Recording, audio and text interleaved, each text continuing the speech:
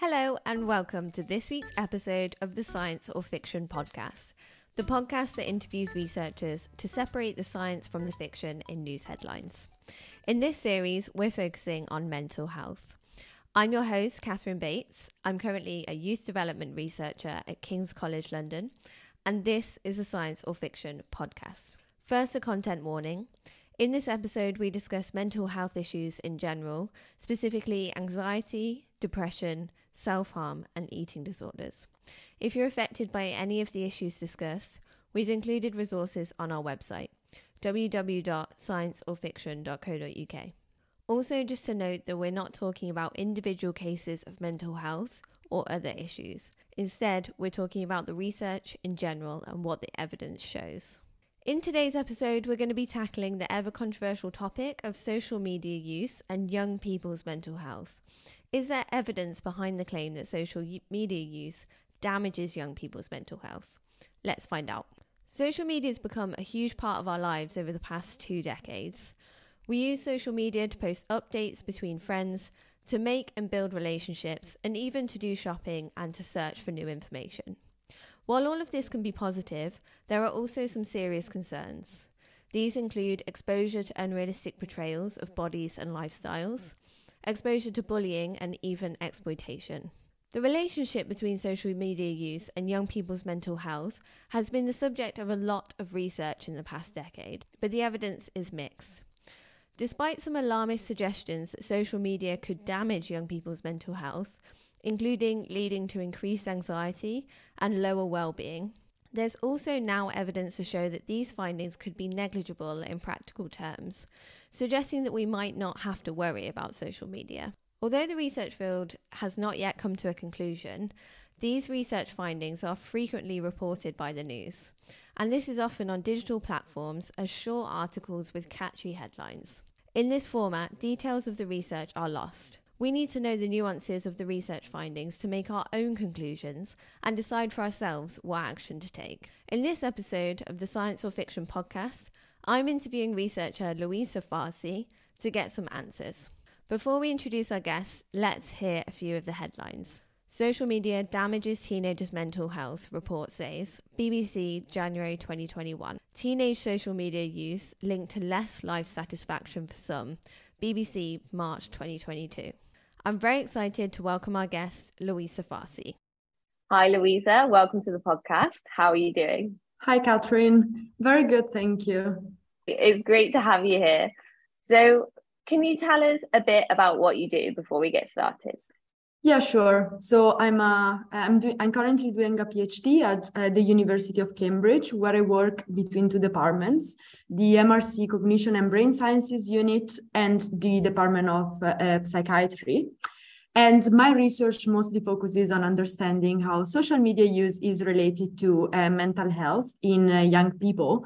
And I specifically focus on what are these links in clinical and non-clinical populations. So adolescents that are actually suffering from mental health conditions on the clinical spectrum as compared to adolescents that are not. So we're trying to understand these differences. Excellent. That's so interesting. So I guess a lot of the time this research is like adolescents on average rather than having a look at the different mental health conditions that could be at play. Exactly, yeah. Most of the research is often run on community samples, meaning that you have adolescents from the general population. So you might have some adolescents that are struggling with mental health conditions, but those are just part of a bigger sample. So there's not really a lot of distinction between different groups. Great, let's get into it then. So why is there so much controversy over whether social media use is affecting young people's mental health? Yes, so I think a lot of the controversy really arises from the question itself and how we ask it rather than necessarily the answer. Oftentimes people ask the question, like the big question, does social media use affect mental health? Assuming that there's actually just one answer to it, yes or no. So we want to know if social media use affect mental health, and we assume that we can just get to one simple answer. And I think this is really where the controversy starts to arise. because the question most likely does not have a simple answer. And this is definitely what also seems to be the case when we look at the research out there. The second issue is that also when asking the question, does social media use affect mental health? We take oftentimes, and this is also what we observe in the headlines often, kind of a monolithic view of social media and mental health. So we describe social media as if it's one thing and mental health as if it's one thing. And we try to understand the relationship between these two big things without really going into the nuances of what social media and what mental health really means. And if we take this monolithic view, it becomes very hard to get to one question, because most likely, actually, there's not going to be a single question about social media being good or bad for mental health. Also because there's not really a single social media and a single mental health that we can be specific about. So eventually, I think the controversy arises from the fact that the question, does social media use affect mental health, is really a scientifically unanswerable question. And I often make the analogy with another question. So let's say somebody were to come to me and say, Luisa, can you actually test what is the effect of drinking on mortality in a research context? And then I would have to actually start thinking like, okay, you want me to test what's the effect of drinking on mortality? Is it drinking water? Is it drinking apple juice? Is it drinking alcohol? And then they could say, I'm actually interested in the effect of drinking water on mortality. And then still it wouldn't be it, because I would want to know how much water. Is it 1 glass of water? Is it 2 glasses? Is it 1,000 liters per day? Because that certainly will kill you. And then they could say, oh, it's just like a glass of water. And then I would want to know, what is the source of the water? Is it from the tap? Is it directly from the river? So it's very similar when we ask the question, does social media use affect mental health? What social media are we talking about? Are we talking about the time you spend on social media? Are we talking about the content you see on social media? And similarly, what type of mental health are we talking about? So when again we think of the big question, does social media use affect mental health? I don't really think we're gonna ever get to an answer to it. So it's really a scientifically unanswerable question. And that's why maybe a lot of controversy arises, because we get all of these mixed views and ideas about how and why social media might be affecting mental health, but we don't really get specific about what social media and mental health really mean. Yeah, that makes so much sense. And it's actually way more complicated than just that really simple question. Does that mean then that in the research, is it often like a single social media use measure and a single mental health measure? Is that what comes up the most? And what is it normally? Is it like amount of social media use? Is it ever split between the apps? Or and then the same with mental health, is it like anxiety symptoms, or is it sometimes a range? But is it basically reflecting what you just said, like you just have the one measure, but that doesn't actually make sense? Totally. Yeah. And that's exactly the thing, that oftentimes what you read in the news headline is social media use affects anxiety. And then when you actually look at what the studies are studying, what they study is oftentimes self-reported time spent on social media. So this is the most common proxy of social media use that research studies use. And what this means is that young people are asked the question, how much time on average do you spend on any social media platform on a typical day or on a weekend? And then they have in brackets like Facebook, Snapchat, Instagram. So putting together all the apps, and they have to answer self-reporting. So on a Likert scale from 1 to 5, oh, I spent between 1 and 2 hours, between 3 and 5 hours, etc., up to 7+ hours, for instance. So this is the mostly common metric that the studies are using to measure social media, which is first relying on time spent, and secondly, relying on self-report.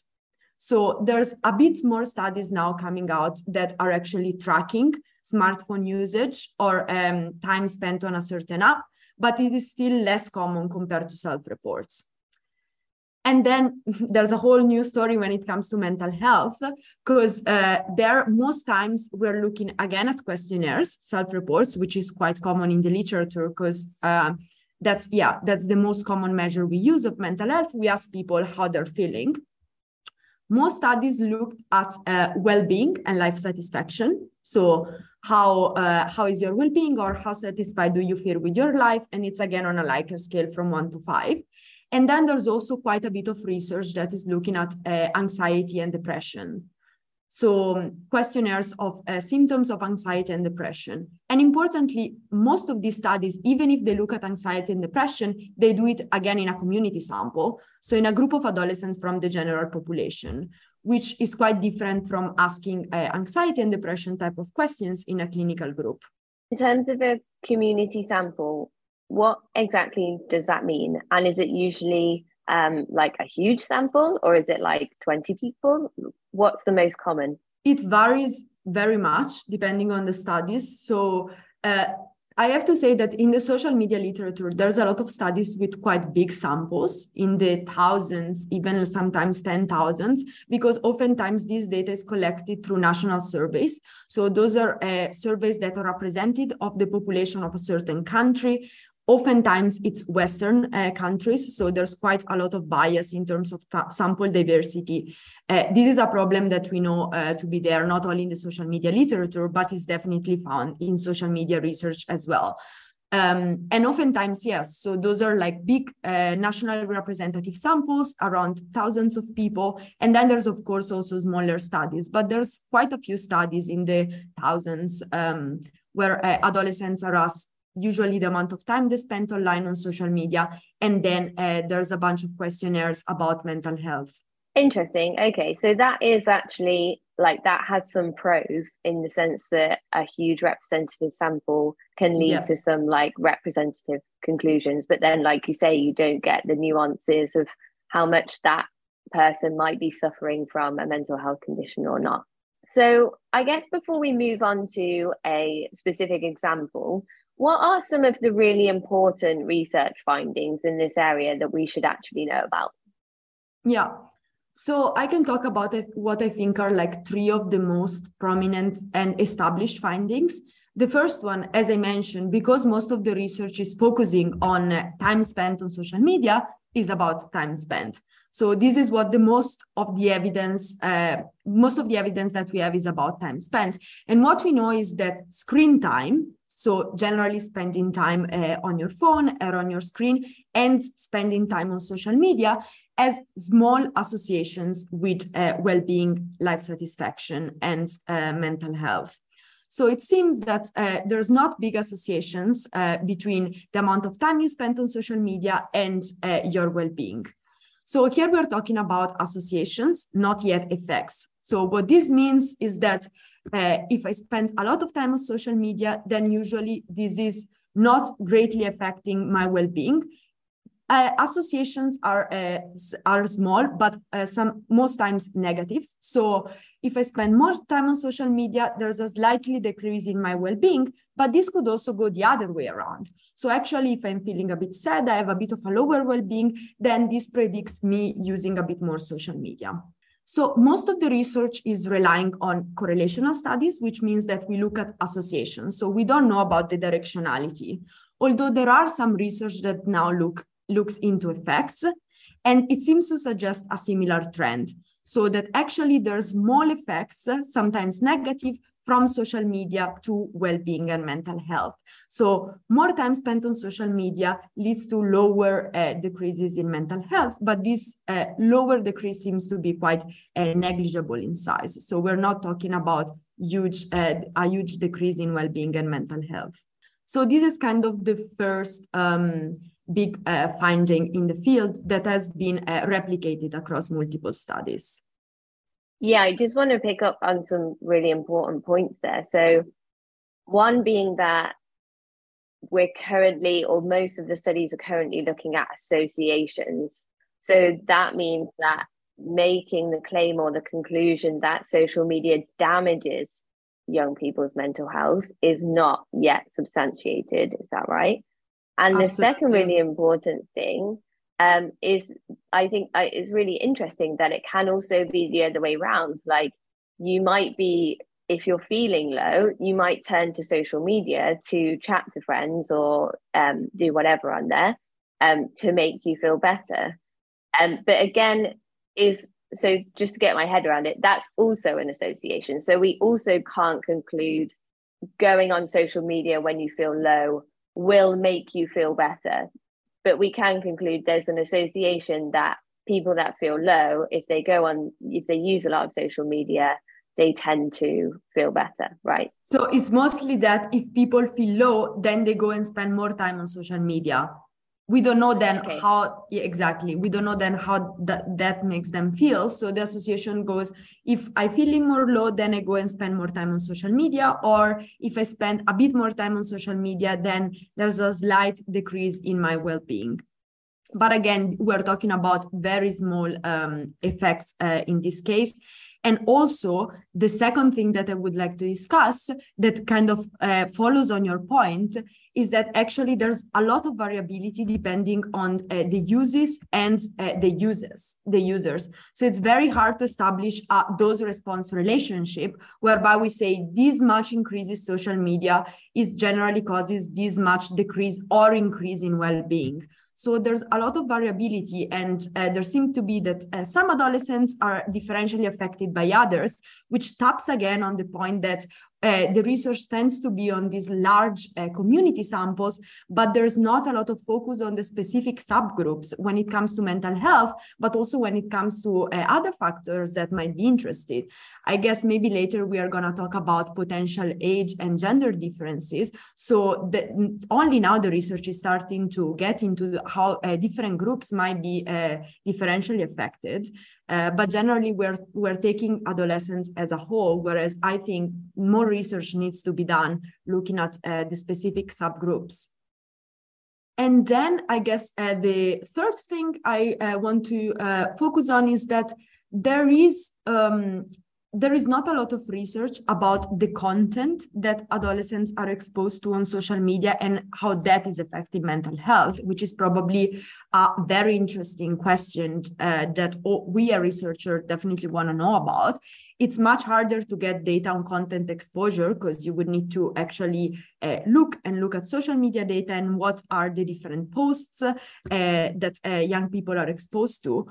What seems to be quite established is that appearance comparison on social media, so comparing your appearance, and here we are mostly talking about bodies, to others, seems to be associated with lower self-esteem and lower body satisfaction, particularly in girls. So I think that's also another finding that seems to be quite established. The content point is really interesting, isn't it? Because I think that's what kind of comes into the worry about social media, especially from like parents and practitioners. Some of the work I've done looking at practitioner perspectives on young people's experiences is that they're really worried about the increase in social media use being linked to like exposure to exploitation, but also bullying between friends. And that's a real concern for them. But then when you speak to a young person about social media use, they're often not concerned about their use or how they're using it. So I think, that's just a really important point, that we need to know what the content is and the experience of that to understand how it's maybe going to affect young people. Definitely. And I think what's important to realize is that most of these headlines that discuss research studies oftentimes don't look at content, which is actually what we would be interested in knowing, right? It's mostly just time spent. So it's putting together all of the things that you might be doing on a social media platform.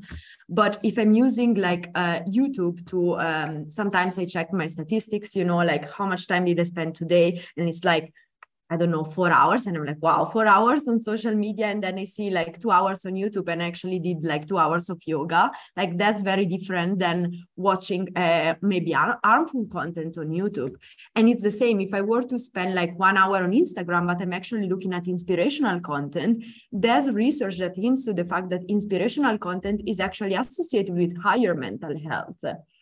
So if people explore their interests, that's also associated with higher mental health. So there now seems to be a bit more research into the fact that we need to diversify what young people are doing online, because there are some types of uses of social media that are associated with higher mental health compared to other types of usage that definitely can be harmful, like cyberbullying or exposure to self-harm content.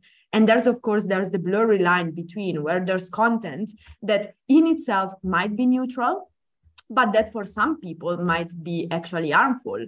For example, if I'm exposed to food content, for some people it might not be triggering, but for a person that has a predisposition for an eating disorder, continuous exposure to food content might be.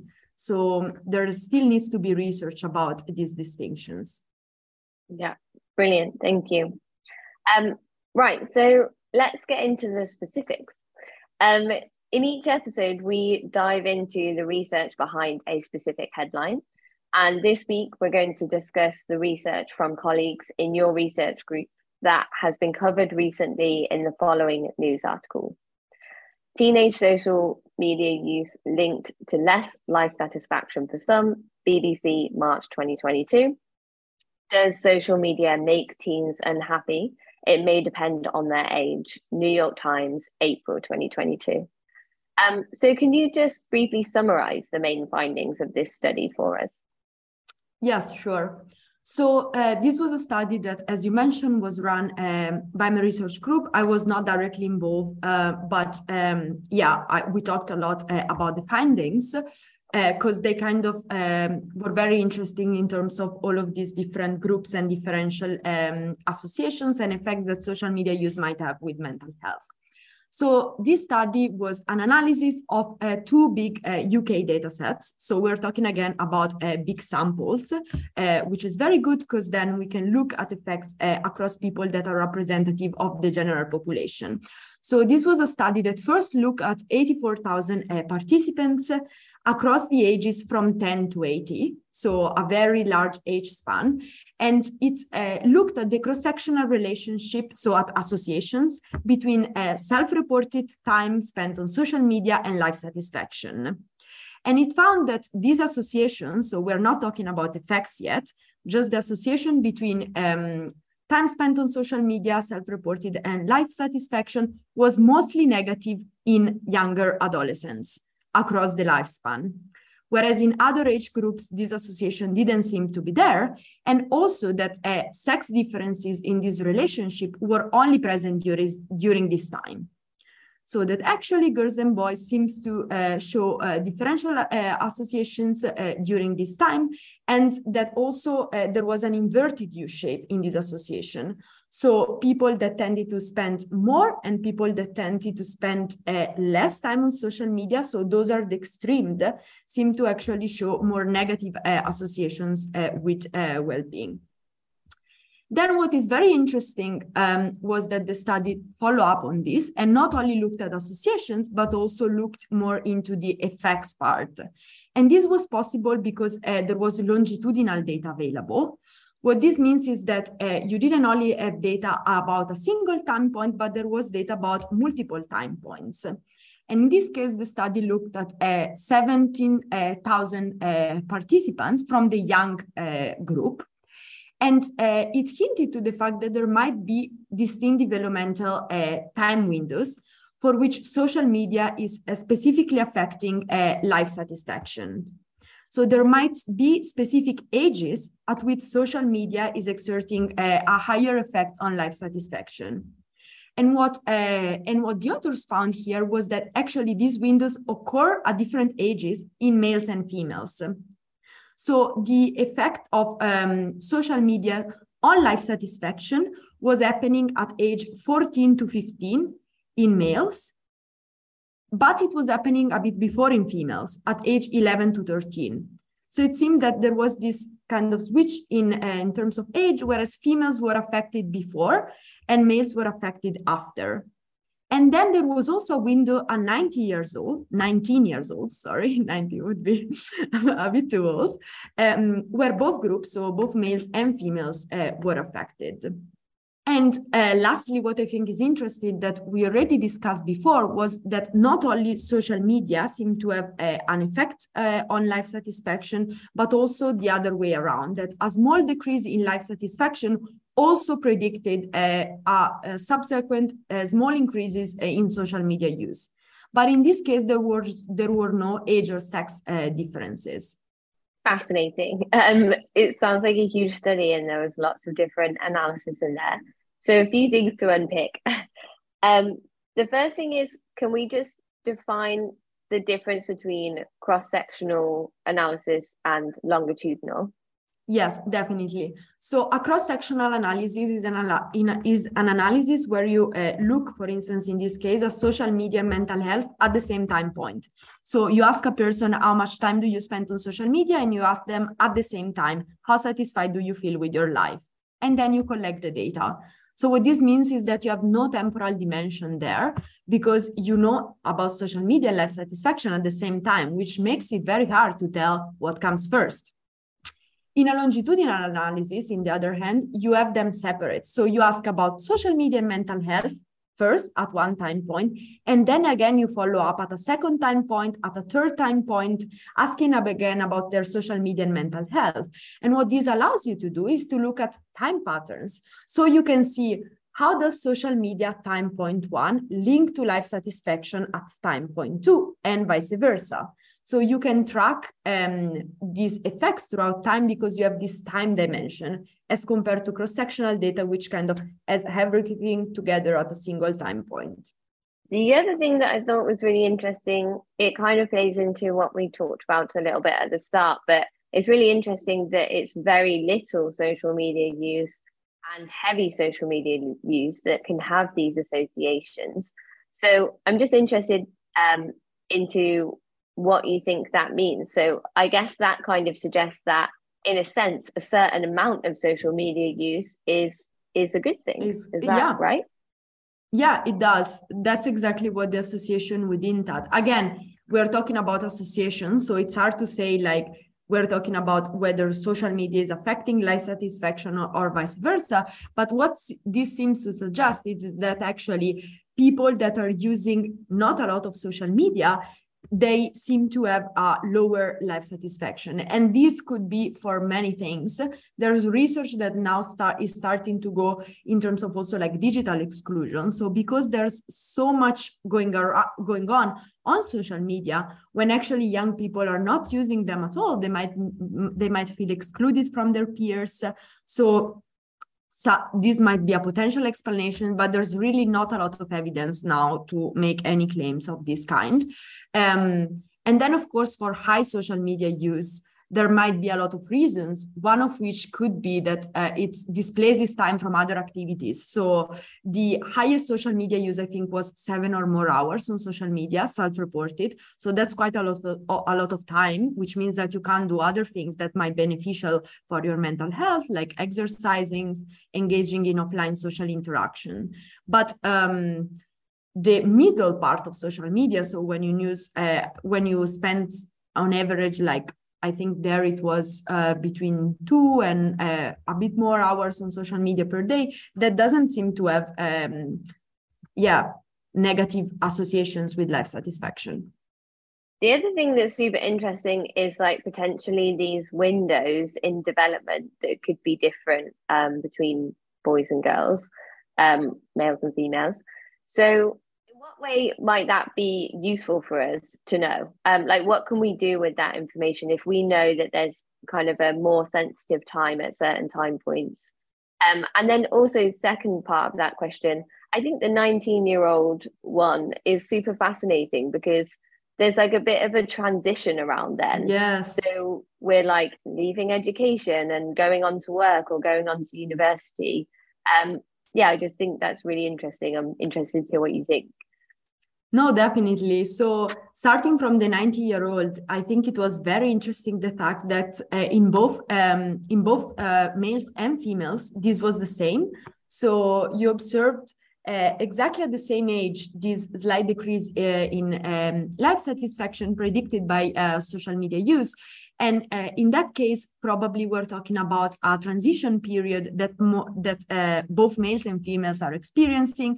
You're going to university or you're starting a job, you might move out around that age. So it's a sensitive period in that sense because a lot of changes are happening. And it's also interesting that in ages before, there was actually this difference between males and females.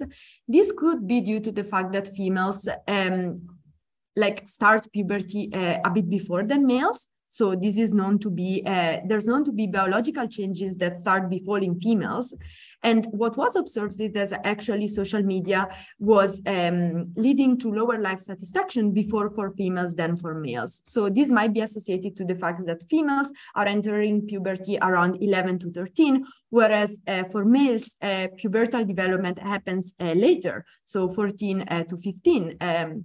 And maybe during these sensitivity windows, social media might actually have stronger effects, and we might need to be a bit more careful.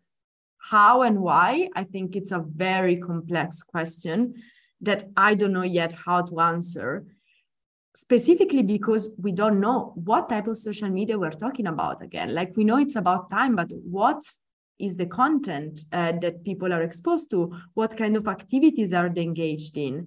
And I think without that sort of information, it's very hard to say what can we do about social media relation to mental health in these specific time windows. Because I would expect that it's not, let's stop any type of social media use, or let's just restrict the whole of social media. It might just be that we need to redirect social media use towards a certain type of content or towards a certain type of activity that actually decreases this potential sensitivity. And for that, we definitely need more research. Yeah, so there's lots of small pieces to the puzzle to still put together to understand this interaction, for sure. I guess a more general question, or a broader question now, but in this study, or the way that it's reported in the journal article, and in actually many others, we kind of touched on this at the start, but the authors report that the effects were significant but small, and should be considered carefully. So can we just talk about a little bit about what that means and how we can make conclusions from it?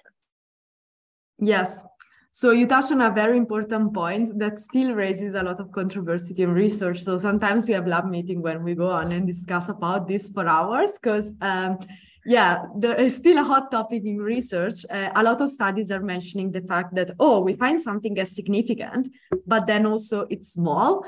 And usually in research, when you say something is significant, it means it deems to have attention, because it's very unlikely to be happening by chance. So actually, if a finding is significant, we expect that something is going on there. However, now, with the advent of big data and big data sets, what happened is that we are having increasingly access to a lot of data. And in this data, oftentimes there's a lot of associations between different factors.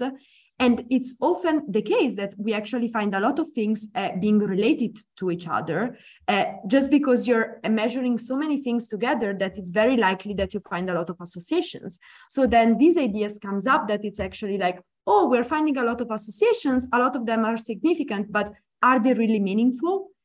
And especially in psychology, because everything is associated with everything. We're talking about biological factors, social factors. We know that we live in a very complex world where everything is really interacting with everything. We need to start considering, there are all these sorts of interactions, but are they really meaningful? Do we really need to care about it? Do we really need to make a policy change or advise teachers and parents about these significant associations? And this, again, becomes a controversial topic in social media research, because oftentimes what we see is that, yes, there is an association or there is an effect, but it's very small. So there are these small changes, and I think we are not yet sure about whether that small change is telling us something meaningful and important, or it's actually just a fluctuation, you know, and it's an association that it's not making such a huge impact. So I guess it's still a bit difficult to define. And this also taps into the fact that when we look at clinical studies, for instance, a lot of research is saying, oh, there might be an effect on depression or anxiety, but this is not clinically meaningful. What this means that on an anxiety or on a depression scale, you see a small increase in depression, but that's actually not meaning that that person, like the people that have been tested, are a higher chance of having depression on a clinical level, so of receiving a diagnosis. So would you say that we have to still be careful about it, and we need to actually see it as important, or is it maybe a bit less important because actually it's not clinically relevant? So I don't know if that answers the question or creates more answers, probably the latter. No, it's super interesting and super clear. I think that's often the way that that's kind of the whole point of having this discussion, is because a lot of the time you can make a bigger claim or a big conclusion sentence out of a small effect. And it's exactly that thing of like, but how meaningful is it, especially clinically in the context of mental health? So just to clarify a bit more, when there is a small association or a small effect, does it essentially mean that there's lots of other things going on that we haven't looked at in that context? So there's lots of other factors that can also be having an effect.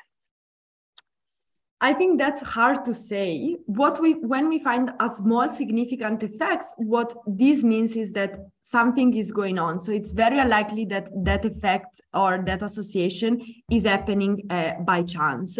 But because it's very, very small, we are not sure whether still that's meaningful in theory and for us, right? So it might be that such a change is very unlikely to happen by chance. But when we really start to thinking, okay, but what does an increase in like 0.5 or 1 point in life satisfaction on a 5 Likert scale mean? Then we're not sure how to interpret it. Like, what is this telling us? Is this really meaningful? And it's really more about the interpretation and about what we deem as a meaningful effect. And that's why now a lot of the discourse around this in research is about, we need to define before. What do we think is a meaningful effect before we actually test it? So that then, if we said before, I think that actually an effect this big is actually meaningful, and we find that it's significant, we can say it's significant and meaningful. But if we find a very small effect that is significant, we have already defined before that actually that effect might not be meaningful. And by that, we are protecting ourselves against then carrying out a study and like peeking afterwards, oh, this might be an effect that is significant, but maybe it's not meaningful, depending on our biases or depending on what we already think. So I think it's important that researchers think before actually carrying out these experiments, what is a meaningful effect, and then carry out the study. And that can already arise from discussions and really discussing together, what do we think is a meaningful effect? So I guess the point is that this small effect could go from feeling somewhat anxious to slightly anxious. And it's like, yes. Well, what does that mean? And I guess kind of to finish, where should we go next with this research? Like, what do we need to study in order to better understand this relationship between social media use and young people's mental health? Yeah. So many things. I don't even know where to start. I have like a long list in my head. Yeah, so I think this is a research area there has been already, I think, around 10 years of research, but there's still so much to be done. And of course, science is cumulative. So we want research to first replicate and to show whether some effects are consistent to then go on and explore new avenues. When it comes to what I think is important, and we already started discussing about it, is first research on different groups. So research on clinical groups is very important. There's not a lot of studies that look at adolescents that have a diagnosis or that have a history of mental health conditions or that are experiencing a mental health condition when they're being studied. And this is very relevant because I expect that there we might find that specific types of social media use might have differential associations to mental health. So I already brought some examples like exposure to food content or to thinness ideal might be particularly detrimental for a person that has an eating disorder, but not necessarily for a person with anxiety, for which actually the amount of social feedback that you receive might be triggering. And this might be, again, different for a person with depression, for which instead, and this is all potential hypothesis, right? We don't know yet about this. A person with depression might actually be more triggered by passively scrolling through social media, and is like passive scrolling as compared to active engagement. So we need to start differentiating these different types of social media and these different mental health conditions. And this also will allow us to look into mechanisms, which is something very interesting that research hasn't really done yet. And that goes into asking the question, well, social media has an effect on mental health, might have an association on mental health, but why? Like, what's the mechanism behind the effect or the association of social media use on mental health? Is it because of the feedback that you receive? Is it because of the time that you spend? What are these mechanisms? And this is often what research tries to do, to really understand why is something affecting something else. And only when we understand why, we will be able to manipulate something to see whether it changes, right? So the ultimate goal of research is to actually establish causality. So these effects, like, can we really say that if I wiggle something, something else will wiggle? So is it the case if I wiggle social media, if I manipulate it, then mental health will also change? And to do that, we can't manipulate the whole of social media. We need to manipulate something specific. We need to manipulate maybe a mechanism. So we might want to run a study where we manipulate a mechanism like the amount of like that you receive, or the amount of time that you spend scrolling, or the type of content that you're exposed to. And then we observe, how does that manipulation affect mental health? So this is something that is yet to be done. And I think it's going to be very interesting because it's really going to show us what these effects, what is underlying these effects. So the why is a really big question. And Yes. also the individual factors of who is being affected and in what context and with what content is also really important. I think this is really interesting because a lot of the time it's almost flipped the other way around in social media research, because a lot of the time in psychology research, you start really small and with the specific manipulations. Whereas in social media research, I guess because of the national surveys you were talking about, we have these huge general samples, which are brilliant, but then we don't have the nuances and the very specific measures. So it's interesting that it's started at the other end and now it's going backwards down to the why and to the mechanisms. Yeah, that's true. Actually, I never thought about it that way. It's very interesting because in a lot of psychological research, you actually observe exactly the opposite, that studies are so specific and then everybody's like, oh, but you need to go a bit bigger. And whereas here, yeah, it's exactly the opposite. And also, I think that has to do with data availability. We're talking about a lot of data that is also very hard to access. It's not easy to access data from social media platform. There's a lot of sensitive and personal information, and it's a lot of information in and of itself. And also it's very hard to access it when it comes to social media platform and actually getting the data. So that has made it very hard for researchers to be able to address these questions. So it's also going to be important in the next years to actually possibly get access to this data to start asking questions like that. So we've come to that time in the episode, the very big question. Social media damages young people's mental health. Is it science or fiction? I think, as I mentioned at the beginning, we can't answer this question. Like, it's not a question that we can really address as a whole. So far, what we know is that time spent on social media doesn't seem to damage mental health substantially. There's so many things so if we are talking about effects of time spent on social media on mental health, and headlines that say, oh, spending time on social media makes you depressed, I would say no. Like, we don't have evidence to hint at that, especially if we're discussing depression as a clinical condition. And oftentimes, it's not very clear when we're talking about depression, what really type of depression are we talking about, or anxiety, etc. So I think we can't really make those claims that time spent on social media is causing mental health problems. But also we don't know a lot of other things about, maybe there might be stuff about social media that are having detrimental effect, as well as there might be stuff about social media that are having very good effects on mental health, through exploring your interest or being exposed to inspirational content.